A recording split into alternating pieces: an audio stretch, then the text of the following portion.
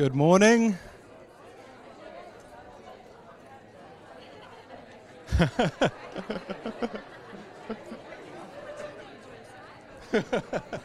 Hey, pull it in now, pull it in.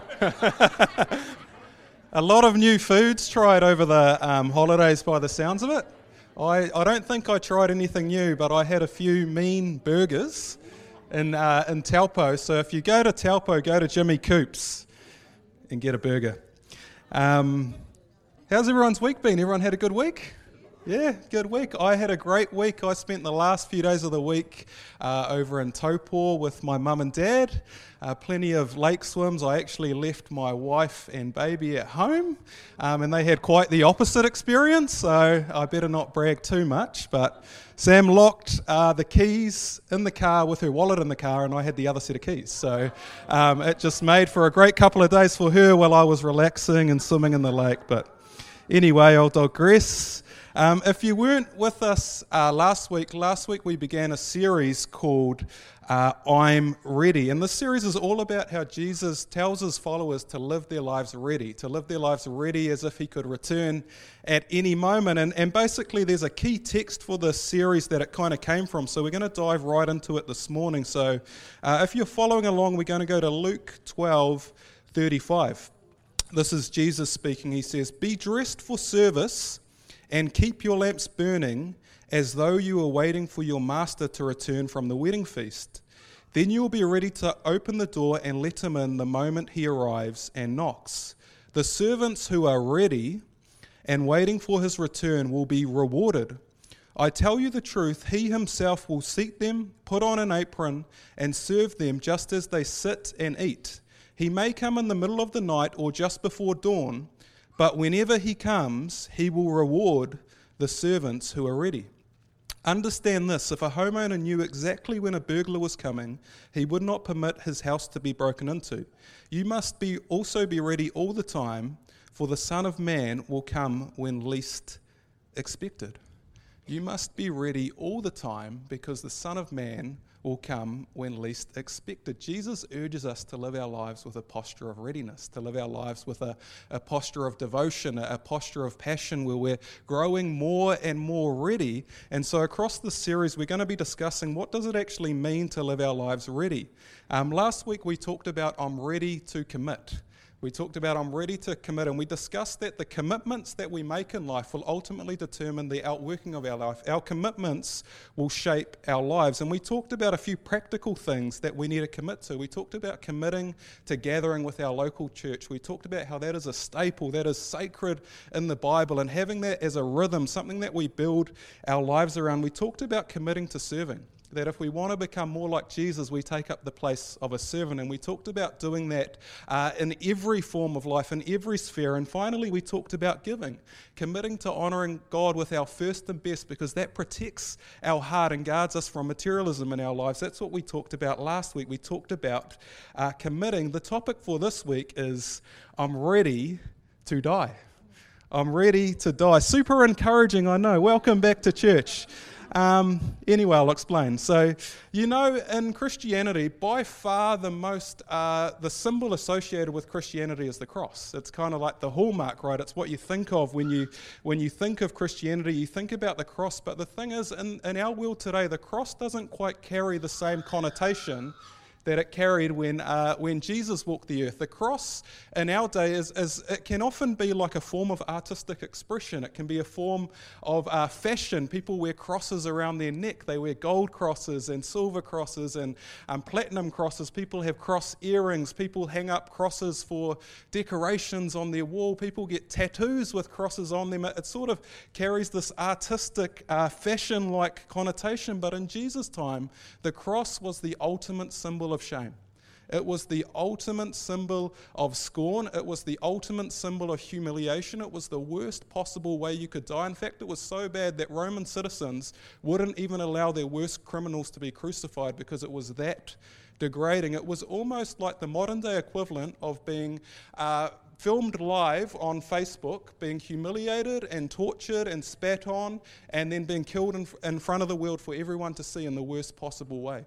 That is what Jesus endured. That is what the cross actually embodies. It's a connotation of a gruesome death. It's actually a torture device.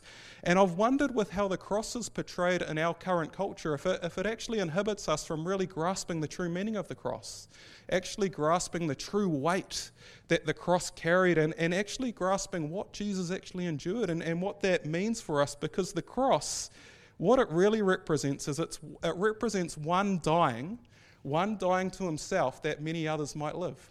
It represents one laying down his life that many others might find life. This is what Jesus said to his disciples when he predicted the death that was awaiting him on the cross. This is what he says in John 12. He says, "Very truly I tell you, unless a kernel of wheat falls to the ground and dies, it remains only a single seed. But if it dies, it produces many seeds. Anyone who loves their life will lose it, while anyone who hates their life in this world will keep it for eternal life. Whoever serves me must follow me, and where I am, my servants also will be. My Father will honor the one who serves me." And what Jesus is teaching in this passage, he's teaching about this paradoxical principle in the kingdom of God, that actually to find life, we first need to die. That to find life, a death needs to first take place. It's what happened with Jesus, that in order for us to find eternal life, he had to die. And it's the same for us as his disciples. To walk in the fullness of that life, we must first die to ourselves that we might live for Christ. This is how the Message Bible puts that verse. It says, "Listen carefully. Unless a grain of wheat is buried in the ground, dead to the world, it is never any more than a grain of wheat. But if it is buried, it sprouts and reproduces itself many times over. In the same way, anyone who holds on to life just as it is destroys that life. But if you let it go, reckless in your love, you'll have it forever, real and eternal life." In order to find Christ, there must first be a death to self. In order to find life, there must first be a form of self-denial. There must first be a form of death to self. That is a theme right throughout the Bible. You know, if you think about baptism, that is literally what it represents. When we go under the water, that's representing us dying to ourselves, dying to our old way of life, dying to self-sufficiency, dying to us being in charge of our lives. When we're under the water, it represents us being buried with Christ.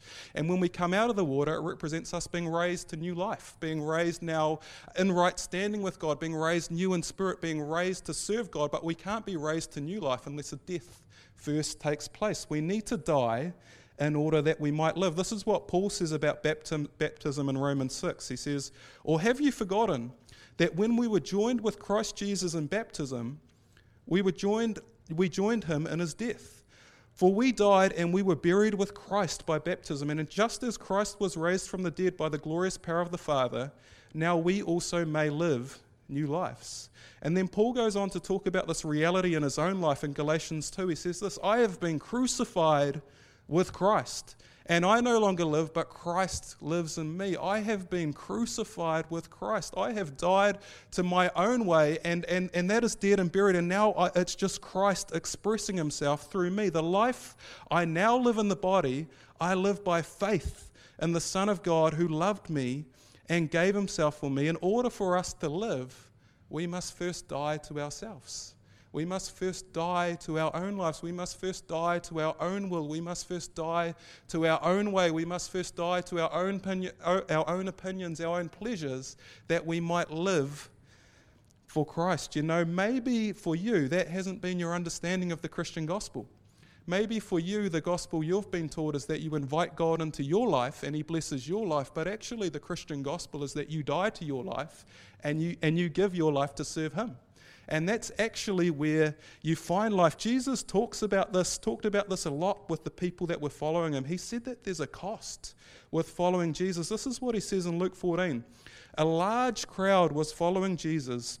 He turned around and said to them, "If you want to be my disciple, you must by comparison hate everyone else. Your father and mother, wife and children, brothers and sisters, yes, even your own life." Everything has to be secondary. Otherwise, you cannot be my disciple. He said, it's just impossible. If you don't have me in that position of number one, you cannot truly follow me. And if you do not carry your own cross and follow me, you cannot be my disciple. But don't begin until you count the cost. He's actually warning them. He's saying, don't follow me unless you've counted the cost. Because there is going to be a cost with following me, but don't begin until you count the cost. For who would begin construction of a building without first calculating the cost to see if there is enough money to finish it? Otherwise, you might complete only the foundation before running out of money, and then everyone would laugh at you. They would say, there's the person who started that building and couldn't afford to finish it. Or what king would go to war against another king without first sitting down with his counselors to discuss whether his army of 10,000 could defeat the 20,000 soldiers marching against him? And if he can't, he will send a delegation to discuss terms of peace while the enemy is still far away. So you cannot be my disciple without giving up everything you own. So you cannot be my disciple without giving up everything you own. It's pretty deep, isn't it? It's a pretty high cost. Just let that sink in for a minute. You cannot truly be my disciple unless you're willing to let go of everything you own and put me in that position of number one. There is a cost to following Jesus. There is a cost to following Jesus, and that cost is to die to ourselves. It's to die to our wants. It's to die to our will, and it's to trust God and commit our lives to His will. Listen to what Jesus says in Matthew 16. Whoever wants to be my disciples must deny themselves and take up their cross and follow me. For whoever wants to save their life will lose it, but whoever loses their life for me will find it. If you want to cling to your life and save it, and you still want to govern your own life, you're going to end up losing it. But if you give your life to Christ, you will find true life. What good will it be for someone to gain the whole world, get everything they wanted, yet forfeit their soul? Or what can anyone give in exchange for their soul? For the Son of Man is going to come in His Father's glory with His angels, and then He will reward each person according to what they have done. In order to live for Christ, we must die to ourselves.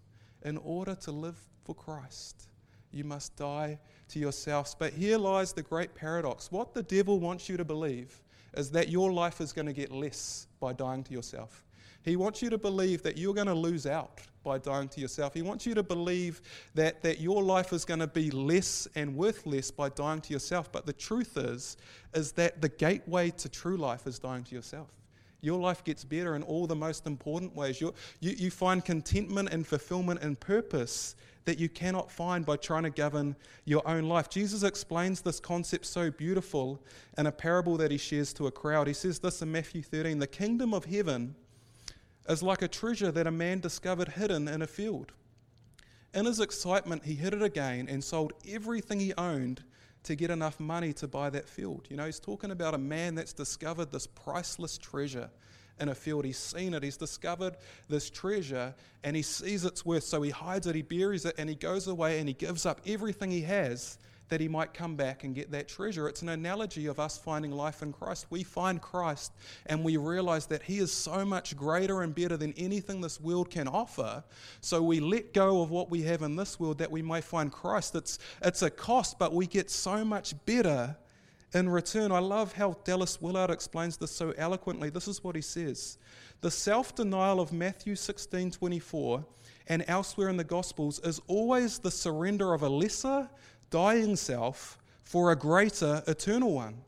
Jesus does not deny us personal fulfillment, but shows us the only true way to it. In Him we find our life. He wants to keep us from selling our birthright as creatures in God's image, a birthright of genuine goodness, sufficiency for which we are fitted by nature, for a mere bowl of soup. Money, a little illicit sex, reputation, power, and so forth. Taking Jesus as our master means we trust His way is right. So what he's saying is that you actually gain so much more. that it's actually the death to self is where you find true life. And the devil wants you to believe that you are going to lose out. And we need to know that. We need to be totally convinced that God is worthy of our trust. We need to be totally convinced that he wants the best for us, because if we're not totally convinced, we won't lay down our lives to him. But if we are totally convinced, we can trust him. And the place we go to find that love is we go to the cross. That while we were at our worst, he died for us. While we were unworthy, he died for us. That he gave everything for us. It says in Romans that he who did not spare his own son, but gave him, how will he not through him also freely give us all things? You know, God loves you. God loves me, and he just wants us to trust him, and that is where we find life. This is what David Benner of an author says. He's really saying that the essence of sin is really just the failure to trust God. It's a failure to trust that God knows best. It's a failure to trust that God wants the best for you, and it's to take control of your own life. This is what he says. St. Ignatius of Loyola, one of the early patristic church fathers, notes that sin is unwillingness to trust that what God wants is our deepest happiness. Until I am absolutely convinced of this, until I'm absolutely convinced that God wants the best for me, I will do everything I can to keep my hands on the controls of my life, because I think I know better than God what I need for fulfillment. We need to trust God that he wants the best for your life. Your life is not going to get less by laying it down to Jesus. It's going to get richer in all of the best ways. And that takes me to a question. What is it in your life that you need to die to? What is it in your life that you need to lay down? What is it in your life that you need to die to? Maybe for you it's something very specific. Maybe as I'm speaking, the Holy Spirit's just working in your heart and he's bringing a very specific example. Maybe for you it's laying down control. Maybe for you it's laying down a relationship that you're in. Maybe for you it's laying down how you spend your time and money. Maybe for you, I don't know what it is for you, but maybe for you it's something very specific that God's talking to you about. Maybe a secret addiction. Maybe it's gossip. Maybe there's something in your life specific that the Holy Spirit's saying, hey, lay this down. But equally, maybe for you it's nothing specific. Maybe it's just a reminder to take up your cross daily. Maybe it's just a reminder to take up the way of self-denial. Maybe it's just a reminder to deny yourself that others might live. You know, in Luke's account of that passage of Scripture that we read earlier, he includes a word that Matthew didn't. This is what he recorded that Jesus said. He says, whoever wants to be my disciple must deny themselves and take up their cross daily and follow me. Take up their cross daily. You see, following Jesus, it's not a one-time death.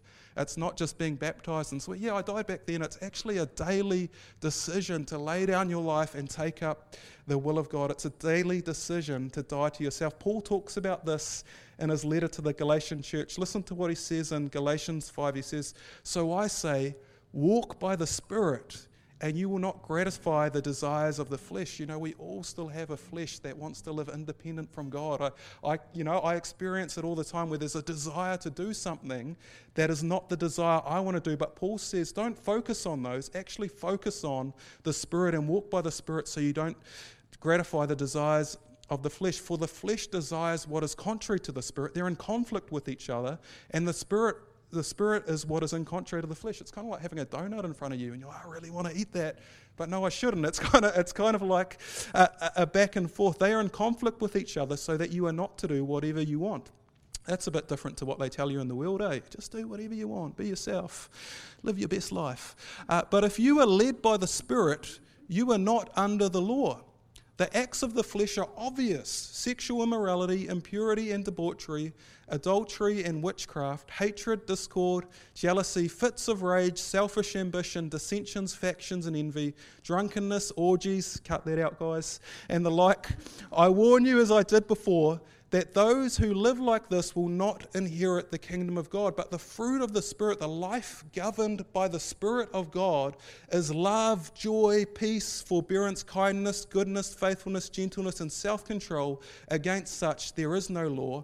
Those who belong to Christ Jesus has crucified the flesh with its passions and desires. Since we live by the Spirit, let us walk in step with the Spirit. Let us walk in step by the Spirit. Those who follow Christ Jesus have crucified the flesh and its desires. It's a decision to lay down. It's a decision to lay down and pick up the Spirit in order to follow Jesus we must first die to ourselves. I just want to invite the worship team back up. You know, I talked about earlier, there is a cost to following Jesus. I talked about there's a cost to following Jesus, but there's also a cost to not following Jesus. There's a cost to following Jesus. It will cost you your selfish ambitions. It will cost you your own desires. It will cost you your own will to govern your life. But the cost to not following Jesus is far greater. It will cost you a life of meaning. It will cost you a life of fulfillment. It will cost you an eternal reward. It could even cost you your eternal destiny. The cost for not following Jesus is so much greater. And the paradox is when we find Jesus, we get true life. And I want to explain this but with an example of a story of a life lived by the name of George Mueller, a man named George Mueller. In his early years, this man lived a life marked by deep sin. He deceived his parents, he stole money, he went to prison at the age of 16, he lived a life, in his own words, of immorality and chased after pleasure. However, that man had a radical encounter with Jesus Christ. He describes this in a letter that he wrote in 1902. This is what he says: "I became a believer in the Lord Jesus in the beginning of November 1825. Now 69 years and 8 months. For the first 4 years afterwards, it was a good part and great weakness. But in July 1829, now 66 years since, it came with me to an entire and full surrender of my heart. I gave myself fully to the Lord.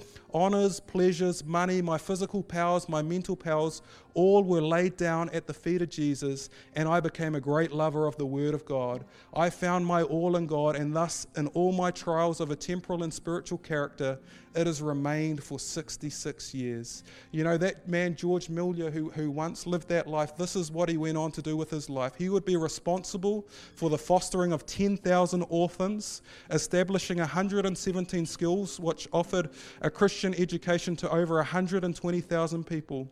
He would distribute almost 300,000 Bibles, 1.5 million testaments, and 112 million religious books, pamphlets and tracts, aiding missionaries all over the world, and he would preach personally to 3 million people.